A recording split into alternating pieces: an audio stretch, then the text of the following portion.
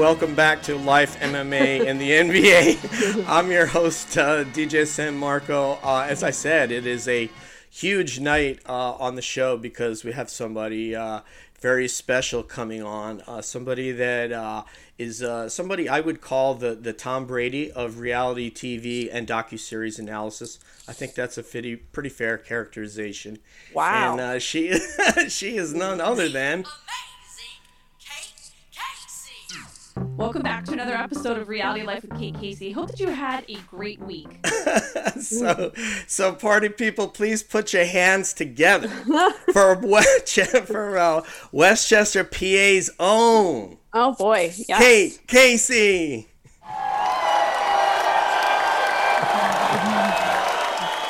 Can I just tell you, when I hear It's Raining Men, it fires me up in a way I can't even explain. I have been performing that at every wedding for approximately 20 years, maybe. It's like people just they start the music, and I could be in the corner, and then it's like a spotlight is on me, and then like someone will just hand me a microphone. I've destroyed weddings. I've enhanced the wedding. It's been varied, but that song. And so my birthday one year, my husband threw me a surprise party.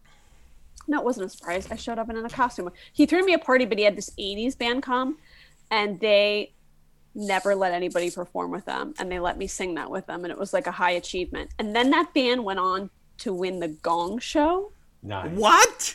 Oh, yeah. What's their name? What band is it? Do they wear the suits? Yeah. No, they wore like meatball huggers with afros and tank tops, and they're called Flash Pants. Yes.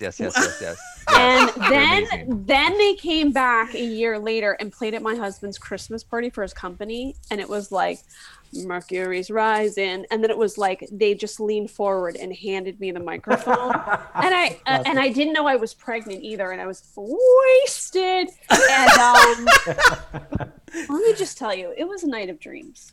I love it, man. You know, I always said if I could have an all-Jewish band in high school, I would have called it a flock of bagels. But I love that. That'd be so cool.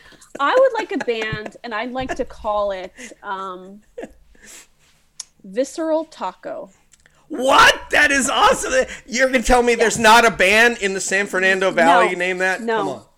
That is crazy, man. Welcome to Reality Life with Kate Casey's host, the amazing Kate Casey. It's such an honor to have you, Kate. Thank you. And so I didn't know you were a performer. Like, you're willing to sober? You would do this? Yeah. I have had many people in my day, they say this, are you in cocaine? I'm like, I've actually never done a drug in my life. And they're like, that is... There was one night where my friends invited me to a military ball. I'm invited to a lot of parties that I crash. I have crashed St. Joachim's Catholic School party. Next thing I know, Sister Kathleen's asking me to announce the raffle winners. Like, I just show up places. You don't know these... And people are like, do your kids go to school here? And I'm like, no, they don't. I don't know how this happened. But I got invited to a military ball in San Diego, and I call it the night of the unfortunate karaoke incident because the band let me sing with them. And I did this sort of karate kick off the stage and I landed, and then I couldn't get back up. Nice. And I had a black and blue ankle for quite some time for it, but it was worth it. Oh my God. Imagine the joy and entertainment you brought everyone. I do, like, you bring up a good point because I do feel like I live in two different vortex where I'm like, I can be so serious about something, but people should know that I'm ridiculous. Like, I am ridiculous. Like, I will do the craziest stuff. Yeah. I had a whole series of photos for a long time where I would imitate celebrity photos and put their outfits on, like mimic, like Kim Kardashian's outfits. But then I was a bummer because then I found out this Australian comedian named Celeste Barber was doing them too, but she went viral and I didn't. So then people would troll me and say, like, you're like ripping hers off. But I actually did it before her, but she went viral and I did it. So now I'm like, I'm not going to do it anymore. But I am ridiculous. I know people think I'm super serious. I'm actually not. To the extent that you would appear in a podcast with a host that has a tie-dye dress shirt. Exactly. I was accused Exactly, by yes. Will of raiding Bill Walton's closet, which I didn't. And it wouldn't even fit me, even if I did, Bill. But I would go see The Dead with him, or Crosby, Stills and Nash, or anything like that. But yeah, so this is really interesting because I would have had no idea that you were a performer, that you would stand up in front of, because I dream of doing that. Well, I did stand-up comedy for a little bit too. You did? Yeah, I would perform with Heather McDonald. Oh my God. I And had you know no what's idea. weird? I tell people I'm missing a chip in my head where like I don't care about speaking. Like I'm so ready at all times to public speak. Like to the point where I would go to church and I'd be like judging the priests. I'm like, I'm better than that guy. I'm like, I could do that Like better. this blows. I gotta blow this taco stand. So yeah, when I was in college, Trinity University's own. Kate Casey. it's actually Trinity College. Trinity College's own. From Kate Trinity Casey. College, and I was asked to speak at the Democratic caucus. I'm like 20 years old, okay? And so that's when all the Democratic congressmen and senators meet on stage and they talk about their. So I'm on C-SPAN, Sam Donaldson's in the back of the room, and I'm one of the speakers. And I went up, my mom almost shit her pants because I'm next to Senator Kennedy. Oh my God, And Ted Senator Kennedy. Rockefeller. Now, Nancy Pelosi, who went to my college, she's over on the other side, and so is Barbara Kennelly, who was also Trinity grad and was a congresswoman from Connecticut. So anyway, I go up and I give my speech, and I walked up like I own the place. Oh, I was like, what's up? And I remember I opened with a joke. I said, I called my professor this morning. I told her why I wouldn't be in class. And I got to tell you, I think she thought I was lying. So you guys all have to back me up. That's Kate Casey. And I said, you guys have to back me up. And then like everyone laughed. And my mom was like, you just killed at a Democratic caucus. Like what? So anyway, long story short is if there is an audience, like I'm there. I was actually watching the news tonight. I was watching the impeachment trial and I was judging them. I was like, what kind of performance is this shit? I could have killed it. Anyway, Kate, I'm going way off topic. You guys are like, no. This is where we wanted to go. I'm not saying I'm not being braggadocious. I'm just saying this. I know my lane. I can't build a piece of furniture to save my life. Can't do it. I don't have the patience. I don't want to do it. I don't want to sit and play Barbies. Not my alley. I know where my lane is. And that's all I'm saying. Karaoke and public speaking. You know what, DJ? Kate she's blonde and Caucasian, and I'm Chinese Mexican and not blonde, but we may have been separated at birth with some of these things. That you know what? She's bringing up. I salute that. Nick, are you ready right now to vote for Kate for literally any office? Yeah, Oh my sign me God! up. Can you guys believe? 100%. By the way, can you believe I went to college and I actually thought I'd run for office? My husband's like, yes. Worst. He's like, you would be the worst politician because you would have no filter. I'm like, I disagree. I feel like I can rein it in when I need to, but I would do the smack down in a way that other people, I wouldn't be as nice. Like, listen, I'm glad my kids are not on this call because I got to tell you, they would tell you a different story. They'd be like, my mom is so freaking mean. And I am. But there was a time where I thought, God, I would just be like killing it in like a senator position, like senatorial position or like president. But then I was like, my parents are so weird. That would not probably work out. Oh, the story of your dad was, I was debating whether or not to bring that up because Kate on her podcast was talking about Alec Baldwin's wife had decided that she's from Spain.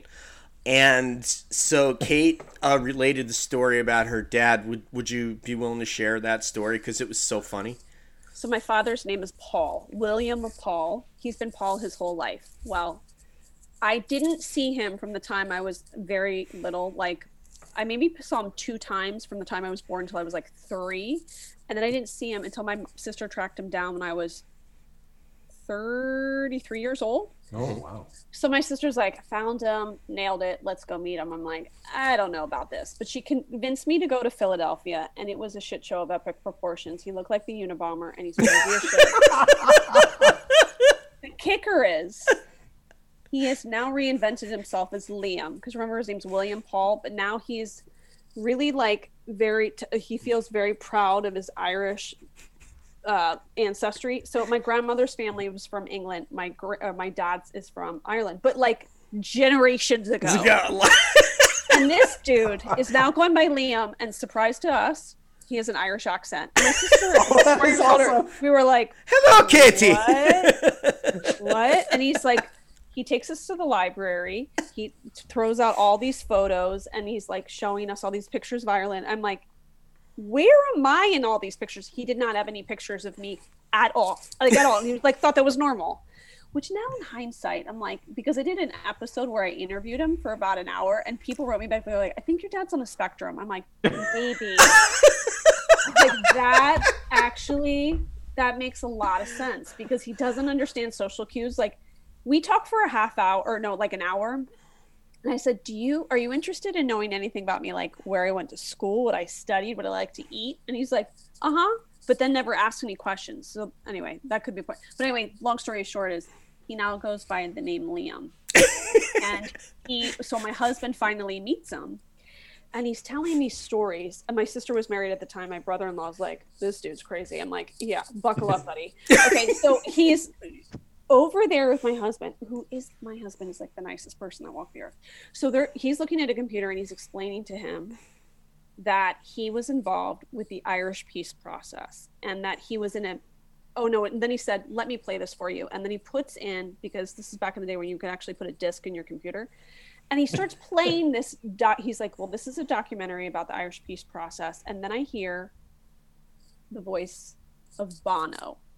Bono is narrating this documentary, and then my father says, you can hear his voice, and he's talking about being in a tower when it was bombed.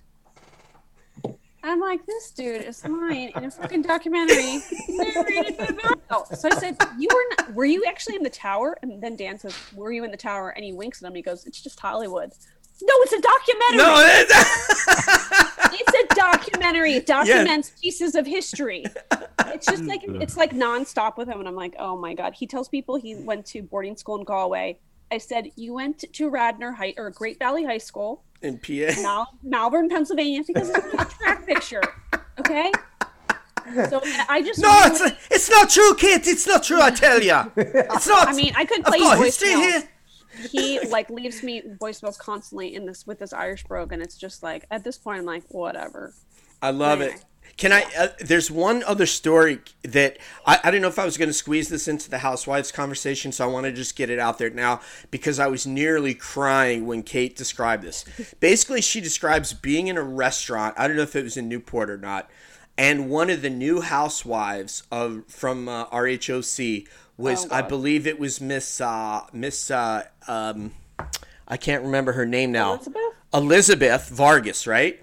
Yeah. And supposedly she's working the room, and you're describing how she's working the room like she's sort of a Hollywood star, and she hasn't even appeared on film yet. And that you know what? But it reminded me of Megan Sylvester and Megan Gardner in college. How they would walk into the Irish Times and they would do this trick, and it was such a killer trick. I really recommend this to all single people. Okay. They would walk into the Irish Times and they would go, watch this, and they would go in and just pretend that they were like, hey, waving out people. And they were like, dudes love this. Dudes love it. They think that we're like so hot, and they were right, because they'd be like, they walk in, they'd be like, hey, what's up? To nobody, no one. But then guys were like, oh my God, these girls are cool. It reminded me of that. I was like, because she was like, hey, what's up? And no one was like, everyone was like, who is she? Like, I don't know. So it was pretty funny. But the tie-in, remember the tie-in about her in the tech industry and your husband's company. So that was the real kicker. So please. Well, I think it just kind of encapsulates the delusion of most of the women that are participatory in these shows. They're cast for this reason, is that I'm talking to this sweet guy that works for Dan, and he's just couldn't be nicer, and he's just talking about, and I've got a girlfriend. tell me about your girlfriend. He's telling me a little bit, like, are you guys gonna have kids? No, we're no, we're not gonna have kids. We're not gonna have kids. And then in she walks, and she's like doing this thing, and then he goes, oh, that's my girlfriend. And I knew that she was the new one. I went, oh my God. So she just came over, and she just didn't ask us any questions. She just was in performance mode. So she's like, well, I've arrived. And so I'm in the tech industry, you know. I'm like, what? So her boyfriend says, well, this is Dan. I work for Dan. And I think she thought he meant like, you know, head of the department or something. And she's like, well, Jimmy and I are very, very involved in technology. Our careers are very important to us. We are both very involved, like technology and like going on and on and on. And I was like, who your audience, man? Like, what? She walks away, and we were like, what just happened? And we just sat at our table, and we're like Googling. We're like looking this person up. And Dan's like, what is she talking? It was just like, I said to him, this is what I deal with all the time. I interview people, and I'm like, what? What? It's just like there's a missing chip to them where they don't really like ask, and you know, they don't ask you any information. So it's like there's no receiving on their end. It's just transmitting only. It's like a one-sided conversation, and you're just left like, huh? It's a real life Instagram post. It would be like me being introduced to Dak Shepard, and I was like, well, you know, I am amongst the highest tier people in the podcast industry. He'd be like, yeah, dude, you're like not me. So yeah, anyway. Or like Joe Rogan, who just got like $100 million to go to Spotify. Like yeah. Oh, Mr. Rogan, I've never met you, but I'm an enormous hit. I'm an enormous hit. I'm a big star. Yeah. So I was gonna go. All right. So if you would just a little bit, I'm sorry, a little bit about your history. You do come from Westchester, PA, and you were you a field hockey player? I know you played some sport. I played the shit out of it. What's up, man? Yeah, I kind of feel like I was born to the wrong parents, and this could be maybe this is my own delusion, but I don't think so.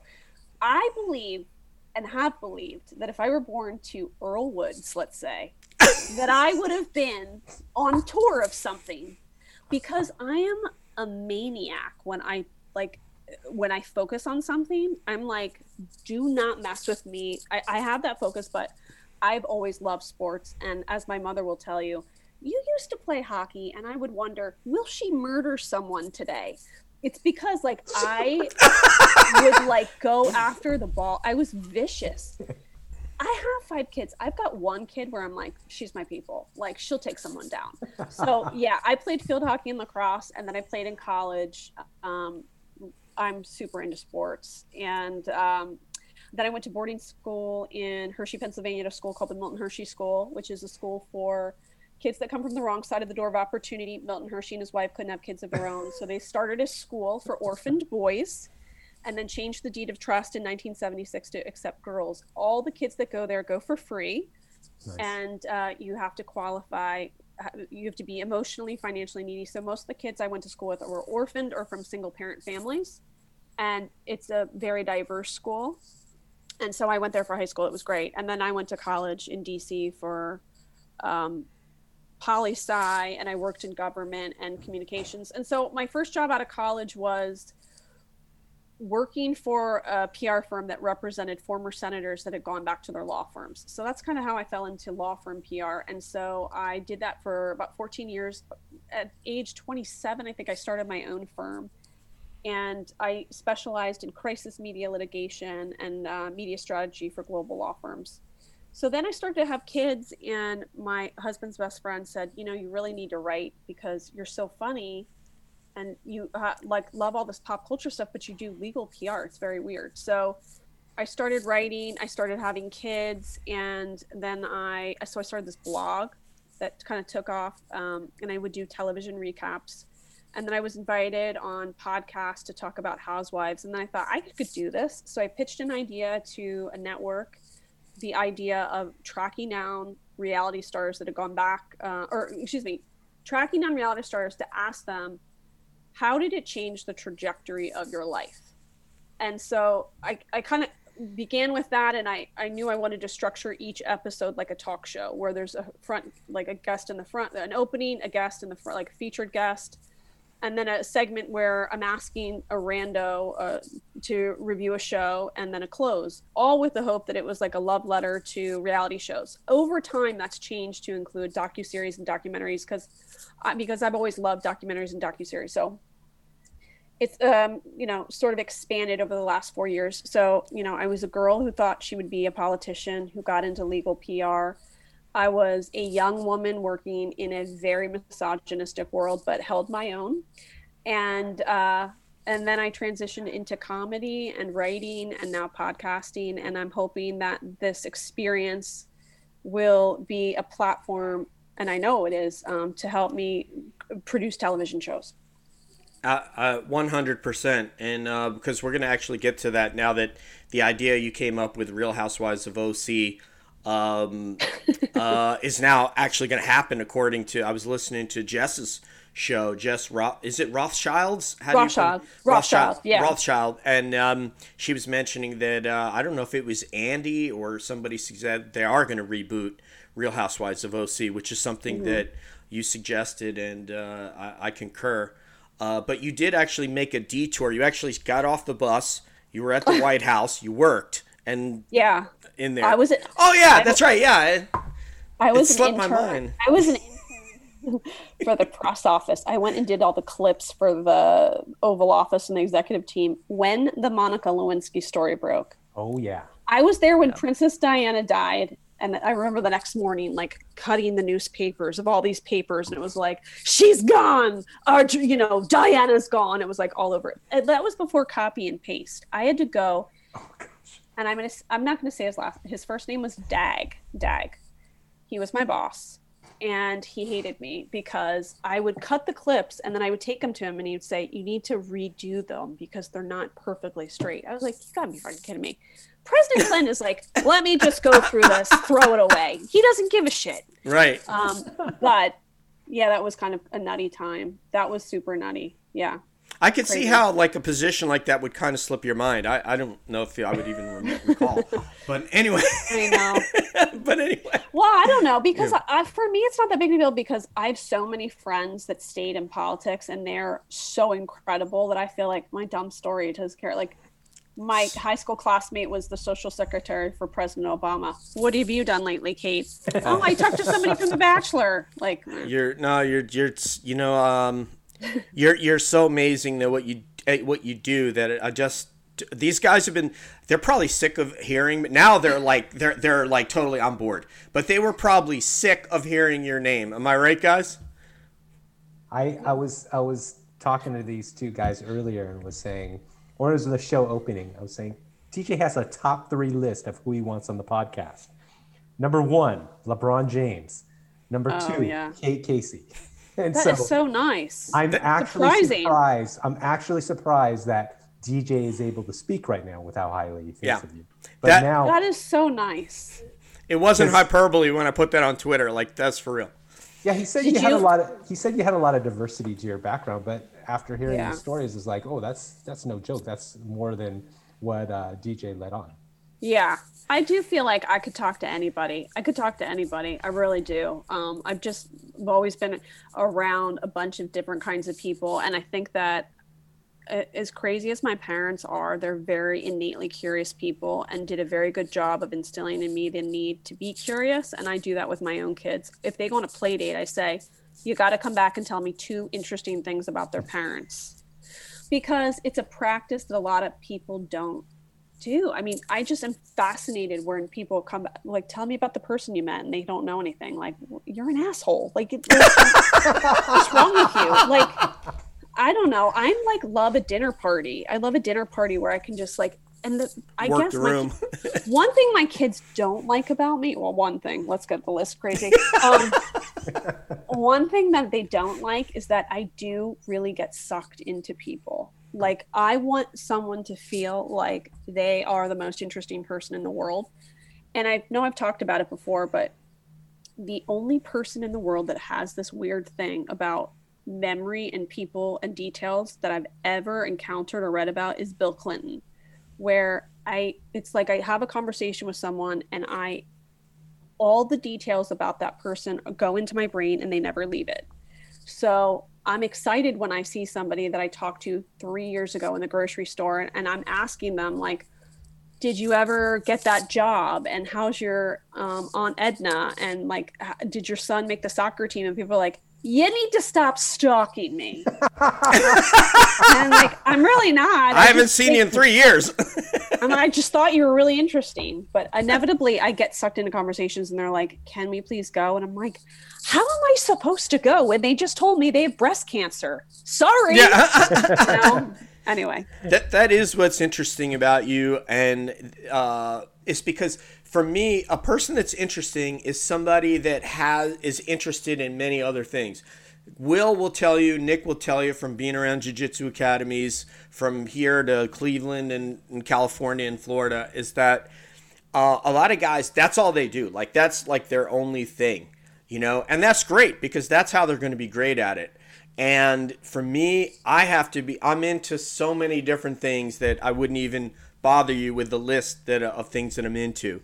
And that's what I find interesting about you, is that you can have on people of all these different docuseries. And please, guys, before I go, don't let me forget to ask something that I've tried to get out of Kate on Twitter, which is her favorite teams and favorite athletes. So I want to make sure we get that before we let her go. You know who I'm so fascinated by, and I've said this on my show, is I don't know why, but Lance Armstrong. Yeah. I could watch a documentary every day about him and not be bored. I just think his pathology, like his everything is so, I'm endlessly fascinated by him. I really am like, what? And now I'm kind of like, I'm dreaming of the ability. I really would like to interview Michael Phelps. Definitely. I feel like he's fascinating. Tiger Woods is never going to give me an interview, but God almighty, I just love deep diving on Tiger Woods. I don't know, there's so many people. There's so many female athletes that are in sports that are not marquee sports that I would love to Sue Bird. deep dive on. Sue Bird. She's like, what is she, like 40, 41 years old now? And I think wasn't so, she yeah. like MVP of the WNBA? Mm-hmm. I mean, she's absurdly skilled and talented still. And she's like Brady. She's just so driven, That's what I'm fascinated by. Someone's drive, and because of their drive, what other things suffered. So, and I always feel like my goal is to ask the question that's never been asked. And Mm-hmm. that, for me, that feels like pretty easy because I feel like sports reporters ask the same stupid questions. Oh, but God. I think it's because I'm also interested in the people that surround them and the dynamics, and that lays into a lot of who they are in the decision-making process now. Like, if I'm going to interview Tom Brady, I want to know about his relationship with his sisters now. Like, how much does he lean on them? Because he seems like so connected to his parents, but also his wife. I feel like she's so involved in so many decisions that he makes in terms of his health. His health is interesting too, because he has such a different diet than he had 10 years ago, but he seems to be like more fit than ever. And also the coaches. I think the coaches there's a great series on Netflix where they go behind the scenes of coaches and kind of interview them. And I like shows like that because it says so much about the player. Anyway. Something you might be fascinated with is one called The Two Bills. It was a 30 for 30, and it shows. I think I know it. Yeah. Yeah, Bill Belichick, basically the dean of all. I mean, the winningest coach of all time, and he sits down with Bill Parcells, and he all of a sudden goes from clearly the greatest coach in the NFL to that guy was my boss. Like, that guy is the senior guy, not me in this room. And you can see that when you watch the two of them sit there and fidget, in their chairs. And it was really interesting to see Bill Belichick in that context because he is so great. But he comes from the Bill Parcells tree. So if you what was one of the most interesting things I learned from Shannon Furman, who's a producer of NFL films. By the way, worked her way up. Great story. She was taking video of her brother at ice hockey games, and one of the parents said, "I know somebody who works at NFL Films. You're really talented. Can I send the footage over?" She got a job and worked her way up and is like a lead executive there now. Anyway, I asked her, because she works on Hard Knocks, about the extraordinary scenes that she's been able to film. And one in particular was with a football player who had taken her to an AA meeting outside of it. Wow. And I just thought, I don't know who else would have been. How did you coax that out of them? And she said, surprisingly, that football players in the NFL prefer female crew because most of those players come from single parent families led by a single mother. So they trust the women producers more than they trust the men. And I was like, that makes a lot of sense. That's interesting. So it's like those kind of things. I love finding out little nuggets like that. They're willing to have some vulnerability with a woman that wouldn't happen if I was like, hey, what's up there, honey badger, man? How you doing? Yeah. You know, like they wouldn't do that. So, but no, it's the level, like, especially for, she was saying for Black athletes, single mothers are so like put on a pedestal because they're quite often the ones that raise them on their own. So the respect they actually have for the female producers is far surpasses the respect they have for men. And I just thought, I love that. Super cool. I love that. That's awesome. Super cool. I wanted to jump into the Housewives or the Bravo universe a little bit and your love of docuseries. And it's, to me, there's a little bit of a weird incongruity, and I'm starting to hear it come out of you a little bit. Mm-hmm. I heard it come out of you last season when you spoke about Potomac, and you're like, how do they cast these women who geographically wouldn't even know each other? Like, they're from, like, different ends of, you know, like, you wouldn't know someone in Virginia if you're from Baltimore, wherever the spread is, and I haven't watched the show, so let me say that. And then now what you're expressing with RHOC and what you've talked about relative to Salt Lake City, that we have a cast member in Jen who's already got all these different handlers and people to make her up and all this sort of thing. But yet you love reality. And the problem that I'm having, DJ, in watching these reality shows is I don't see what I loved about the real world. I don't see what I love about The Challenge. I don't see what I love about Below Deck. I see what that young lady told you from Southern Charm last week. Forgive me, can you repeat her name? Cameron Eubanks Wimberly. Cameron, yes, who was on Real World San Diego. And she said, oh, you asked her what's the difference between Real World and Bravo. She goes, oh, well, they just turned the cameras on and we just did our thing and they filmed it. Here, I have producers telling me and they're setting things up and they're making scenarios. And so how is it that, how do you find that balance where you love, conceivably, maybe you love it less, maybe you love it the same, reality TV and these real life docuseries that absolutely seem to fascinate you? Well, I think I love it a lot less. And I think a lot of people do. I don't really think I'm alone in that. I think that the show has been on too long. I do. And I think that there are moments where there are people on different franchises that are incredibly vulnerable and authentic and are compelling. And I stay tuned because of those women. But as a general rule, I just think that it's a stale kind of premise. I like the first season of Orange County where it's the classism issue where you have Vicky who is at home in her like home office and she's the boss and Lori's behind her.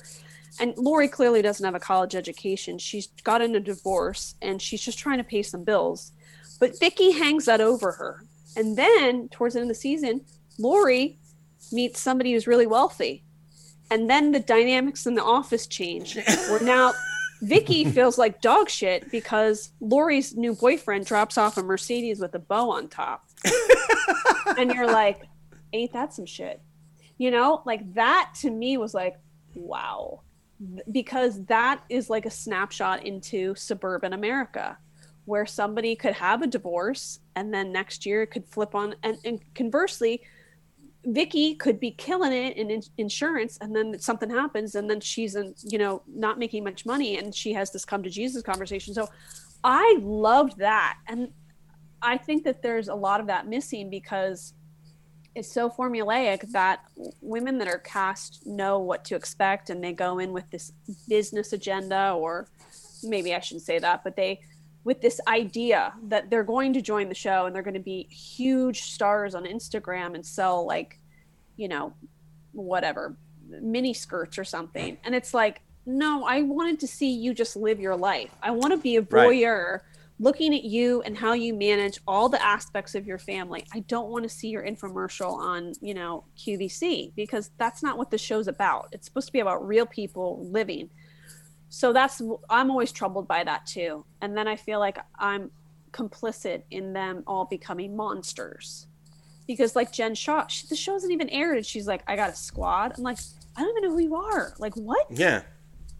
So I do tend to, I think, you know, once I saw, and also a lot of the problem was the access that I was getting. Like I think in the beginning when I had my show, people were like, what's a podcast? Sure, fine, whatever, talk to them. And then they were like, well, you're getting information out of these people that we don't necessarily want to get out, or we would rather somebody else get it, or we want it to be an Us magazine or on Entertainment Tonight and not on a podcast. So then I got kind of cut off for a long time. So a big part of it is my disinterest and more interested in more authentic, gritty, interesting stories. But also it was a matter of like, I have to expand my show because I can't call the people at ABC and get the next Bachelor contestant because they're going to go to the Bachelor podcast. Mm-hmm. So it was a way of pivoting in business, but I feel like I'm in a good place now where it's starting to pay off. But I have to tell you, for a long, long time, I mean, I would just every night just be like, God, how am I going to reach a new audience? How am I going to reach people? Honest to God, if somebody comes up to me on the street and like, hey, I just caught your last episode. I'm like, you did? What? And I'm almost like a loser because people are like, okay, like, bye. I'm like, no, you want to hang out? Yeah. Like, let's hang out. Like, what's your Instagram? Let's keep in touch. Let's take pictures of this. And they're like, I just listened to your show, freak. Oh, so I love it. I love it. I feel like in life, I always feel like I'm at the bottom of a mountain. And perhaps that's been part of my success. I read this Harvard Business Review article. I'm going to say it was like 12 years ago. And it said that your business acumen is directly tied to your relationship with your father. And so they said in my category, which was an abandoned like a father that abandons you, mm-hmm. that you're always working at maximum capacity because you want to get the recognition that you'll ultimately never get. And so they put that in that category, Lance Armstrong and Barack Obama and Bill Clinton. And that's probably why their stories, I tend to like relate to them, because ultimately my dad's never going to be like, you are killing it. Like you're so great. So I think that people like myself, I think we're Enneagram 3s. I'm like, I never feel like I've succeeded ever, ever, ever. My God, if you haven't succeeded, then I guess I don't know what success is. But I was really taken by, I was listening to Jess's show today, and there was a gentleman on, I believe, called Pet Shop Boy, and I'm really disturbed by this archetype. And what they said was, they were talking about Ramona being at a party, and that somebody had come and said something to Ramona. And this gentleman who was on with Jess, and by the way, I love Jess Rothschild's show. Also, I believe it's called Hot Takes and Deep Dives. Yeah, Deep Dive. And like I said, you guys are my triumvirate of reality TV. I love you guys. I love her. But he said that he was very upset that Ramona didn't turn around and go and engage with this woman. She just said, okay, I'm just going to walk away kind of thing. And he wanted her to turn around, wheel around, and make a show of it. And I personally don't find value in fake fights, fake arguments, produced I think it's because drama. There's a huge segment of the viewers now, and that's the problem with the show. And I've had conversations privately with a lot of housewives that have said to me that the problem with being on a show now is that they feel like they have to be over the top in order to ensure themselves a new season, because the viewers will create memes, the meme culture, and they're like, boring. And for some of these people, this is the first job they ever had. and they're drunk with fame. Maybe this is a paycheck that's part of that they are garnering that's going to help them with their divorce. They become too reliant on the show and what the show gives them. So they compromise their own values in order to be what lots of these viewers want, and they totally lose themselves. And I see it one of the housewives in Atlanta right now, and it's just such a bummer. So yes. Hey, one of Kate's 5 children, how are you? What do you want? Okay, I'm in an interview. Yeah, and we'll let you go at any moment. I think that that's the problem, is that they're so stressed out all the time about being a personality. They want to be a personality, and they're no longer a human. Right. And is it going to continue in this trend, or do you think that Bravo will field? So if Andy reboots RHOC as you suggested, will it be the exact same archetypes with different names and faces? Well, it has to change because our world is changing. So do they want 5 Vickies? No, they don't, because she doesn't really represent the modern woman anymore, I don't think. Mm-hmm. Mm-hmm. And I think that the network rightfully would love, especially in Orange County, to see younger and more diverse. Mm-hmm. Certainly. Haven't we seen enough white women? I mean, yes. I don't know. And I'm a white woman. I'm sick of it too. me. I love diversity. So I want to see different cultures. I want to see women who are educated, who had previous professional careers. I feel like you can't have all housewives, because it's like they're all living in the same chapter. I want to see people that are in different chapters, like they're hesitant about giving up their career because they just started to have children. But I also want to see somebody who has had success in the second chapter. So they're in a second career and they have children that are maybe in middle school. Mm-hmm. Because I think there's so much value in women communicating and sharing their life experience. I learned so much from other women, and I think that they've lost sight of that. I also know that more women want to see more stories that are uplifting. 100%. I want to feel inspired by people who have built a business and not an image. I agree. They don't want to see people that have Instagram posts that are filtered and all of that, and they've got bots as the followers. They want to see this is someone who started at the bottom, built something significant, and is a good person on the way up. And the cat fights, I really could do without all. It's not inspiring to see just people behaving badly for the sake of airtime, to make sure that they get airtime. And the producers, I don't know. The producers are probably telling them, hey, you better spice it up a little bit. Otherwise, you only had 17 minutes on camera last week. I feel like it differs because there's so many different production companies. I don't know. I feel like they're under tremendous pressure too, because they want to make great shows, and they're filming so many hours, and they're trying to get some authenticity. And then the network, I've heard people say, production people say, the network saying to us, get more out of her, get more out of her personal story. Mm-hmm. And they're like, I've tried, she's not willing to give it. Like, what do you do when you have somebody, I don't know, I'm just using her as an example, not for any particular reason, but like a Ramona, she's not really somebody who's willing to be that vulnerable. Like, those experiences are pretty few and far between. So if you're saying to a producer, you better get it out, that's maybe where people kind of push them a little bit. But then sometimes in filming, and not just, this isn't just about Housewives, this is all these reality shows where the crew are tired. They had to set up, then they're filming, they have to take down, and they know that they've got to film, and they're like, hey, can you just confront her about so-and-so? Because I want to go home to my kids. And then they're like lapdogs. They're like, okay, oh, what do you want? Because they're all people pleasers in their own way. Yeah. And they're like, okay, sure. And that's what Cameron was saying in the last interview, is that the new people that kind of come on these shows, they're easily molded. Mm-hmm. And they're willing to do whatever because they want to be stars on Instagram. Right. So they're like, fine, I'll fight her. Like, whatever you want, let's do it. Well, for my part, I hope that you do get your own production company and get to make a show, because I think we're going to get a better quality. I am working on one, so I will leave you with that. I'm with you. It's going to be awesome. I'll be so excited, and you know that you have you have 3 viewers sitting right here. Let's do a speed round, something that you like to do, so we can get you out of here. Okay. So for the speed round, do you believe in UFOs now that the Navy has released? Let me preface.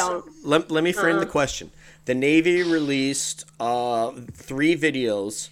One encounter off of San Diego of a actual former Top Gun pilot flying off of the Nimitz, and then you had 2 off of the USS Roosevelt in Jacksonville. Have you seen those videos?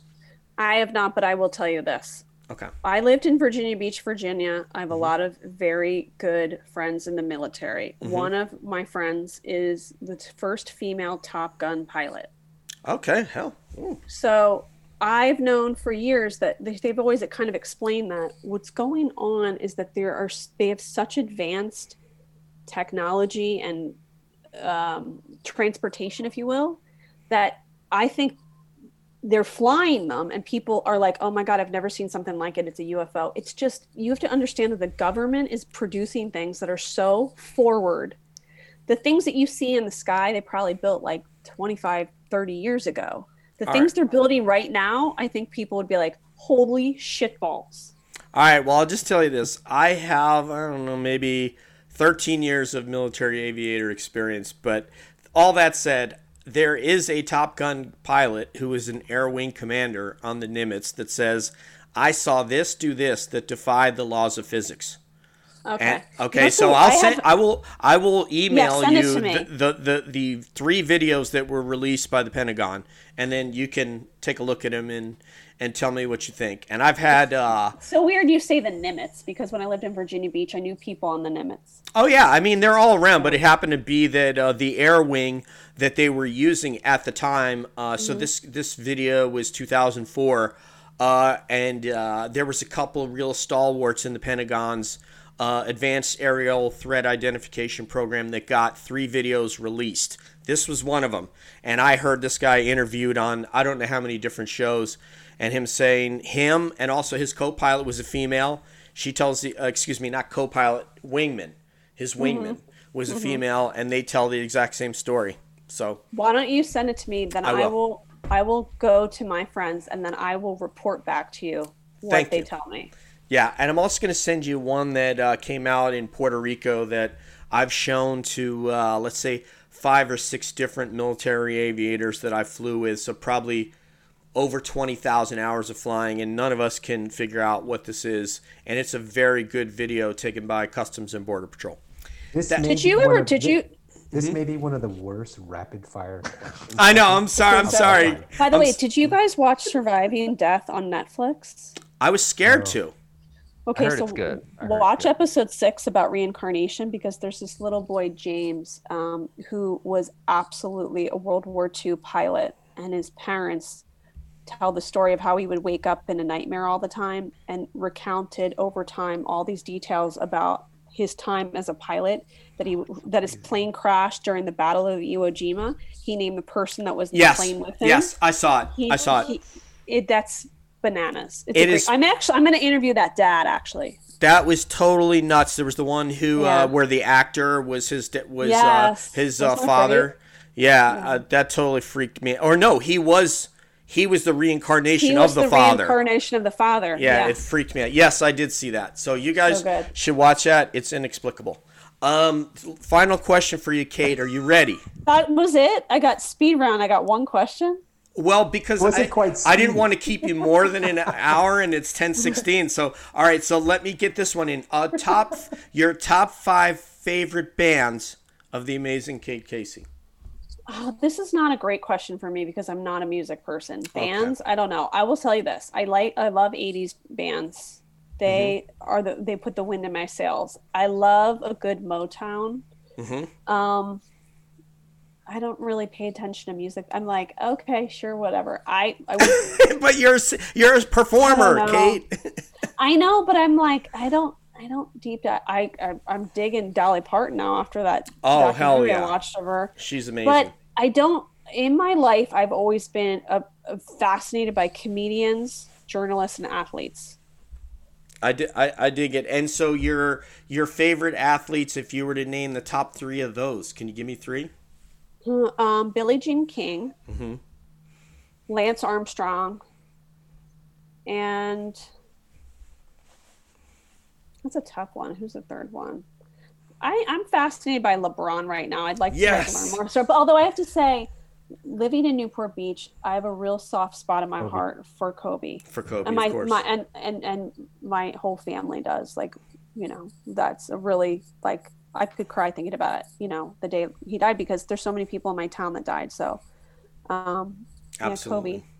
And I really admire what he did in his later years of life. And I know what a fantastic dad he was. So I have great respect for him too. But being that LeBron is still alive, there is a chance he could be on Reality Life with Kate Casey. Oh my God, it would be so amazing. You know what? I was so bummed because I went to the park like 2 weeks ago, and I ran into this girl, and she said, "You're not going to believe who was just here." And it was, oh my God, what's his first name? One of the Lakers? Yeah, the tall. Oh, Anthony Davis? No, old. Oh, Mark Gasol? No. Not Dwight Howard. Was it this year or last season? No, old. Oh, Jabbar.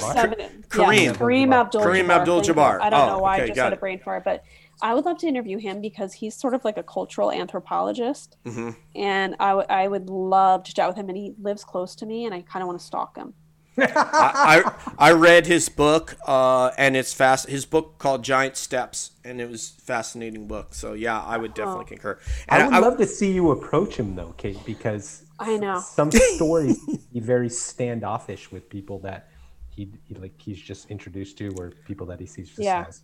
Kate? I think I would say, listen, I don't mean to sound weird, but I feel like you and I are twin flames, and here's why. I'd love to see his reaction. I love a great book, and I love a great reality show, and I feel like you and I could sit at a dinner party for hours and talk. I have been dying for you to come on my show, and I think at this point, you and I both agree that we probably should have been best friends, at least for the last 10 years. Oh my God. There's nobody that could say no to that. I want to tell you. And he'd be like, all right. And I say, I am supposed to be taking care of my children, but let's be honest. I could give two shits right now because I'm into you and to you only.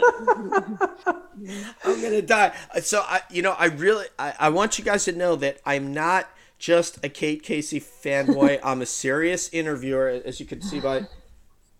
Oh my God, I love that. My gosh. That was I was saving for the end. No joke. I mean, you're just barely above LeBron, Kate. Yes. You know what's so funny too? My kids are like, what? Because my friends from college and my family call me Katie Casey. Like Al Jean, hashtag Al Jean. Yeah, she was like, Katie. It's like, I mean, I have like a soft spot in my heart. It's like, oh, they have known me for so long. But can you imagine how hard it was for me to have that dumb name? It's not a dumb name. Katie Casey. I would people phone call me and be like, what's your name, Katie? I'm like, oh, forget it. I demand that everybody on this show have a beer tonight in toast to Kate Casey this weekend. I love that. Thank yes. you. And I will have a nice, cold, tall Irish beer, of course. So, of course. In honor of your dad, okay? Liam. Of course. Yes, Liam would have nothing less. It's such an honor to have you on, Kate. Thank you so much for saying that. And I want you to know how much I appreciate that. And it means a lot to me. I appreciate it. It's a hard job, and to just know that you listen to the episodes, and it's just really means a lot. I love them, and I hope that you'll come on again because you really, again, kind of like Mandy, you took over the show and entertained the hell of us, and we loved every second of it. So these guys are like, thank God that nutbag's out of here. No. Oh my God. No, they now know what I'm talking about. Don't you, Nick? Jiu-jitsu let's jiu-jitsu the shit out of it. Yeah, Nick, let me let you. Nick is the dean of all of us here. As far as belt levels go and skill level goes, Nick is number one. I would say Will is number two, and I'm number three. Oh, that's generous. So when my son was in karate, Master Yu used to do this thing where he was trying to teach them don't talk to strangers. So he'd be like, you don't talk to strangers. You see that guy? He's going to come. He's going to take you away. He's going to take you away from your family. And of course, I'm like made of steel. So I was like, yeah, you listen to him. You listen to him. And my son just me goes, I don't want you to go away. Oh my God. Kate should be in Cobra Kai season 4, man. You know, I was like, oh my God, you're like your dad. Shit. My by the way, my son who looks like George Bush. Isn't that weird? How did that happen? It's so funny. I mean, I'm not complaining because he's a real cute guy, but that's really weird. But you know, by the way, I'm not a great parent because I said I don't believe you. But go ahead, Jack. We need to watch Cobra Kai because this is my jam. Like Karate Kid, straight up, let's do it. And I was like, all right, wacko. And he was totally into it. And I would get pissed off because he'd watch the episodes without me. And my husband's like, I don't know. There's like a lot of cursing and stuff. I was like, he's going to be fine. It's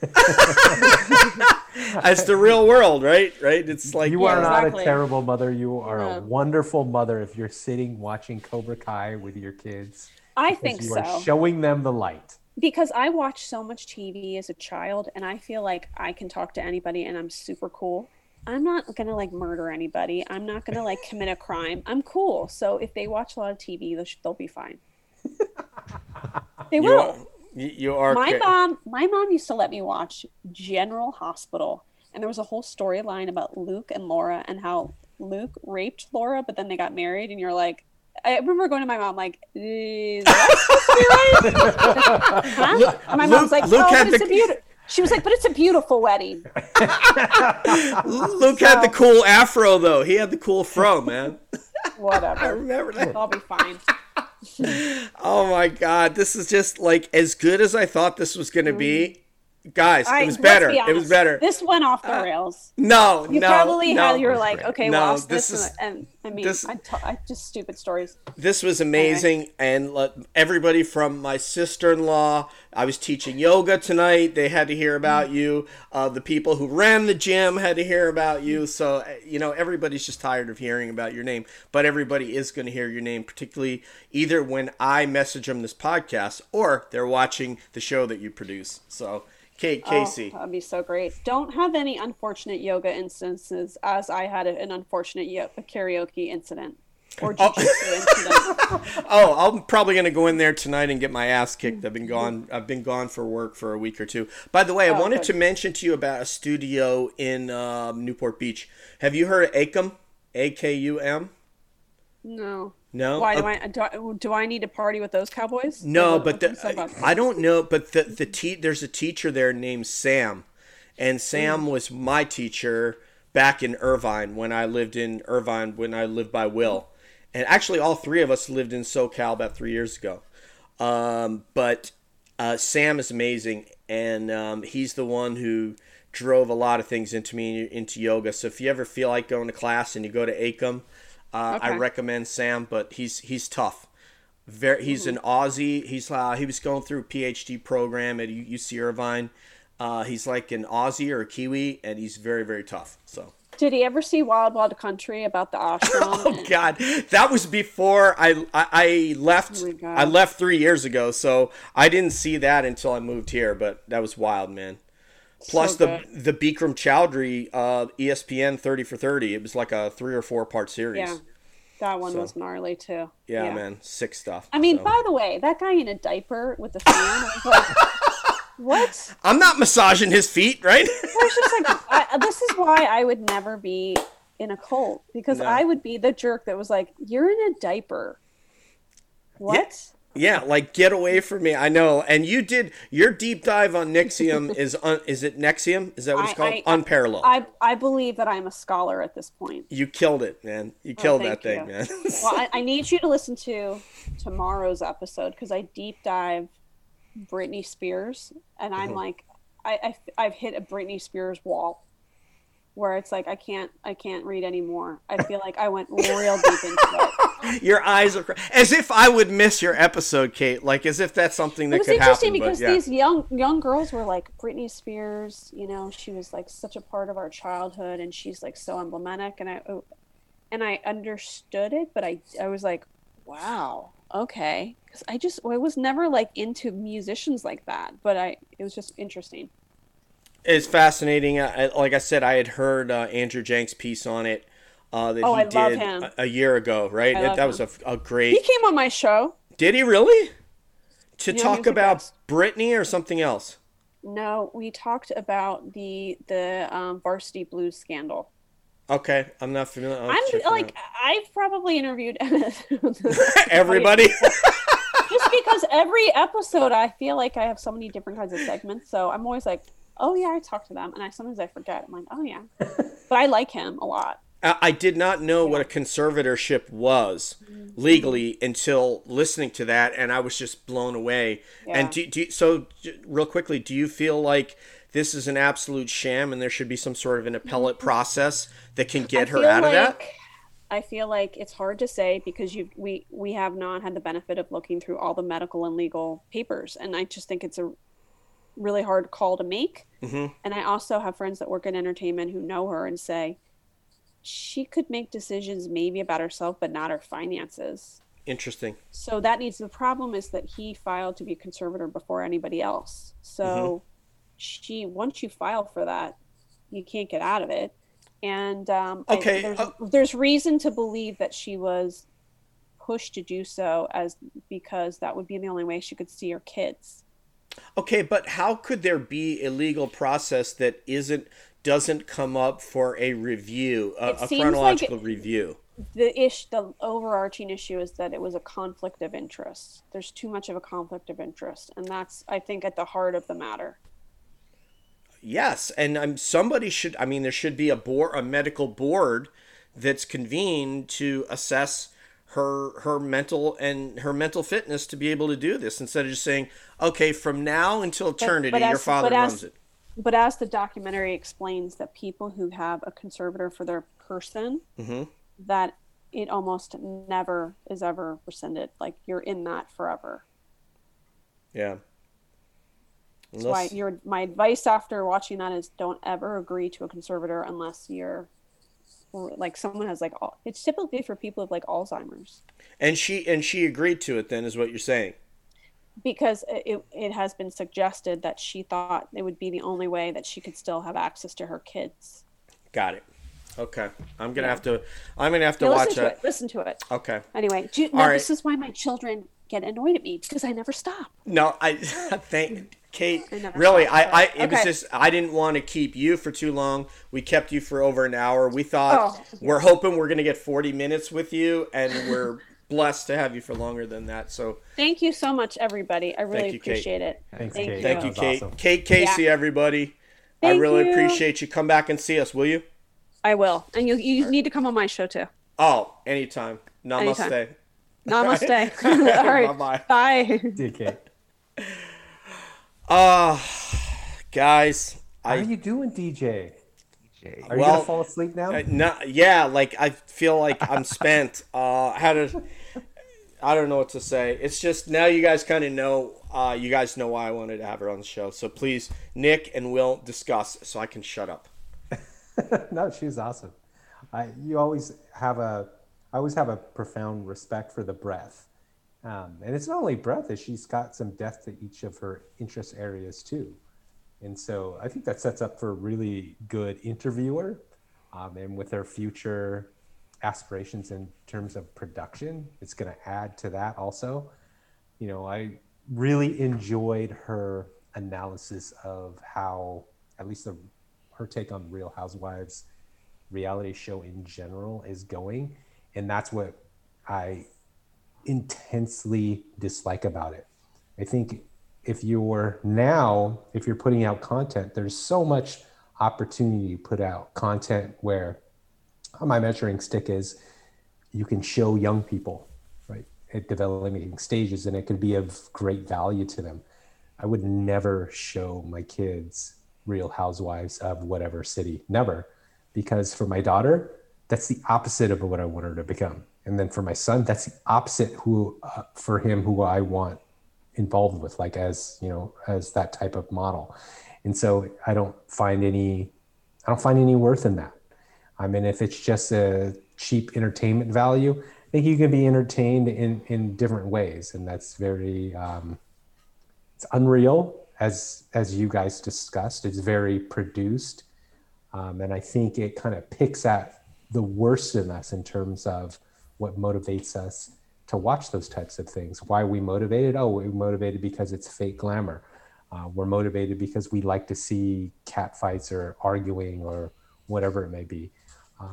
And I think as a society, I mean, call me the old Scrooge or conservative or whatever it is, that's not what our society needs. Our society needs a lot more depth. How can we make the people around us better? How can we make the world better rather than this type of stuff? And you can have fun doing those sorts of things, right? It's not all about being serious and, world peace kind of thing, but you can produce content that is genuine. You can produce content that people get an additional education out of, maybe that they wouldn't otherwise, and at the same time be entertained. And I think the proliferation of all the various content mechanisms and types of shows is a result of what we've seen in mainstream media, people just being frustrated and upset with it. That was actually one of the questions I was going to ask her. And before I will play devil's advocate to your question, but I just want to get Nick's thoughts on what we just heard. Oh, I thought she was great. I mean, yeah, I didn't really know a whole lot about her background. I mean, just based on, on her website and everything. But I mean, it really makes sense on, I wouldn't say it makes sense, but she really has a good sort of idea of, what she, who she is, why she likes the things she does, what kind of sort of appeals to her in regards to her interest to interview people and her interest in reality TV and everything like that. So I don't know, I was surprised on, a lot of her insight and then just general knowledge, but given her background and you hear about all her sort of other things that she has, in her upbringing and everything like that, it kind of makes sense on how, where she is right now. But can you guys believe that she started to tell she told us the story of her career, and she left out the part about, oh, I worked at the White House and spoke at the Democratic convention. Maybe to her it wasn't really a big deal. I mean, when I was recording, real quick, when I was recording my band, and the guy that produced us had an album that hit like the top 20 Billboard or something. It was like top 50, top 20 from a band that he produced, and he pretty much that's true. Like majority of the songs on there, and I figured I'd drop that and be like, hey, oh yeah, he did that album, and it was like a Billboard, and he's like, yeah, whatever. Like, I don't really care. It's amazing. Some people you'd think, would be more into things that kind of would garner them attention on paper, but in reality, they're just like, it's just one of the things I did. I've done plenty of other things, and I think for her, it was just like, yeah, that's just one of the things I've done, but she's doing all this other stuff as well that might be more important to her currently.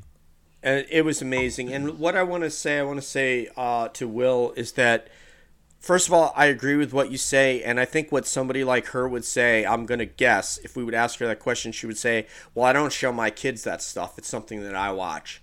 So not all television is meant for all audiences, and I think you could tell by the tenor of my questions and how I feel about Bravo TV today that for the most part I've fallen off of it for those reasons, because I want to see something that's real. I don't want to see people argue and fight, because as you said, you can put on cable news and see that stuff.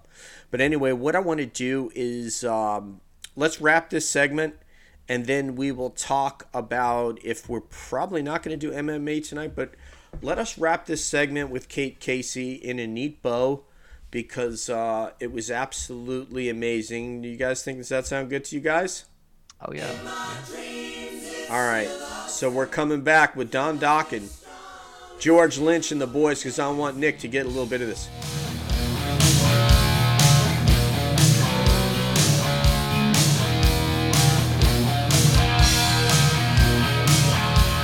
All right, guys. So like I said, I want to thank everybody for tuning in to hear the amazing Kate Casey. And actually, it doesn't sound so hyperbolic after talking to her. But we will probably come back to you guys within the next day or two with a preview of UFC 258. So for my brilliant co-host, the new full-time, full-power professor, my brother Willoughby Woo, and my man Nick Cazono, this is DJ San Marco saying peace out, one love, and we'll see you down the road.